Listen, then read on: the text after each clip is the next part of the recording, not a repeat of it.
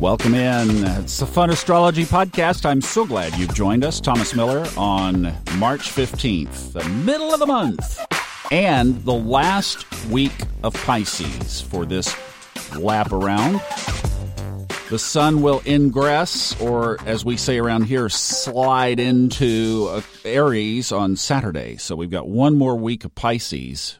I've got a fun thing that we're going to talk about here in just a minute, and that will involve Pisces. So there's a little bit of setup. But before we get to that, let's talk about Luna, because Luna, as we are beginning this week, is in Aries. So if you have been either bound and determined to get things done, or if you've been kicking your cat, there's the Aries moon. Now, the multi-timed scrubbed void of course times for this last bit of Aries starts at 11:40 p.m. tonight. All the times today will be Eastern U.S., almost the stroke of midnight, 20 minutes before. This void, of course, only is a little while, about 7 hours. It goes until 6:56 a.m. tomorrow morning. So for those of you in the U.S., that's an overnight thing. For those of you in Europe, I guess that would mostly be a Tuesday morning thing. Now, we do have one sign change into Pisces, and that sets up this other little thing that I wanted to tell you about. So I've added a button to the funastrology.com website where you can leave a listener question in your voice, and I can play it on the podcast. You don't have to leave your name. You don't have to leave your email. The only thing is, if you do it, you can ask the question. You've got up to a minute and a half, but I might use a little piece of it on the show pretty much like this. Hey, Thomas, this past weekend was amazing. A lot of intuition, a lot of insights. What's going on? Absolutely, it is on fire, and it was for me, too. That was my buddy Chet, making his podcast debut. Thanks, Chet, for helping me out to demo that.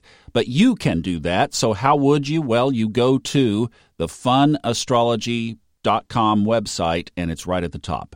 And literally, all you have to do is leave your message and hit send, and that's it.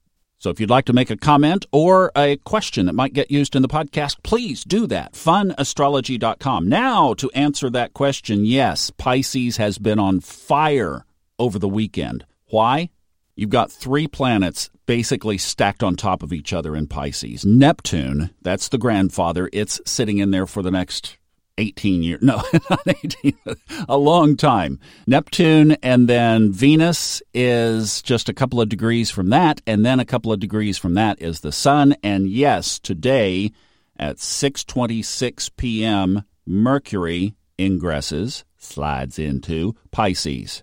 So that is a stack of on-fire, inspirational, intuitive awareness. And it's also the Sun-Neptune. So I had a real favorable experience with it over the weekend. I was on this hike in this wooded area that is not far from here. And oh my gosh, I was doing one of these like life reviews. I was looking back at some chapters from my story, and one of them in my early 20s came to mind. And this awareness around it was just profound. And it really is going to be a major shift. I'm not going to go into the details of it here, but just know that something that had been there in my long-distant past all of a sudden just opened up in this massive awareness of what happened, why it happened, and what the resolution of it is. And I was just like almost in tears, which would be a good Piscean thing. So yeah, cue the water, right? So if you were teary over the weekend, that might be part of it too. All right, let's take a look at the keywords, and then we'll slide out of here for today.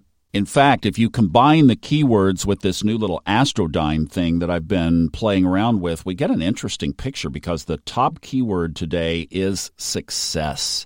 Crisis is right in there too, but sometimes success is born from crisis.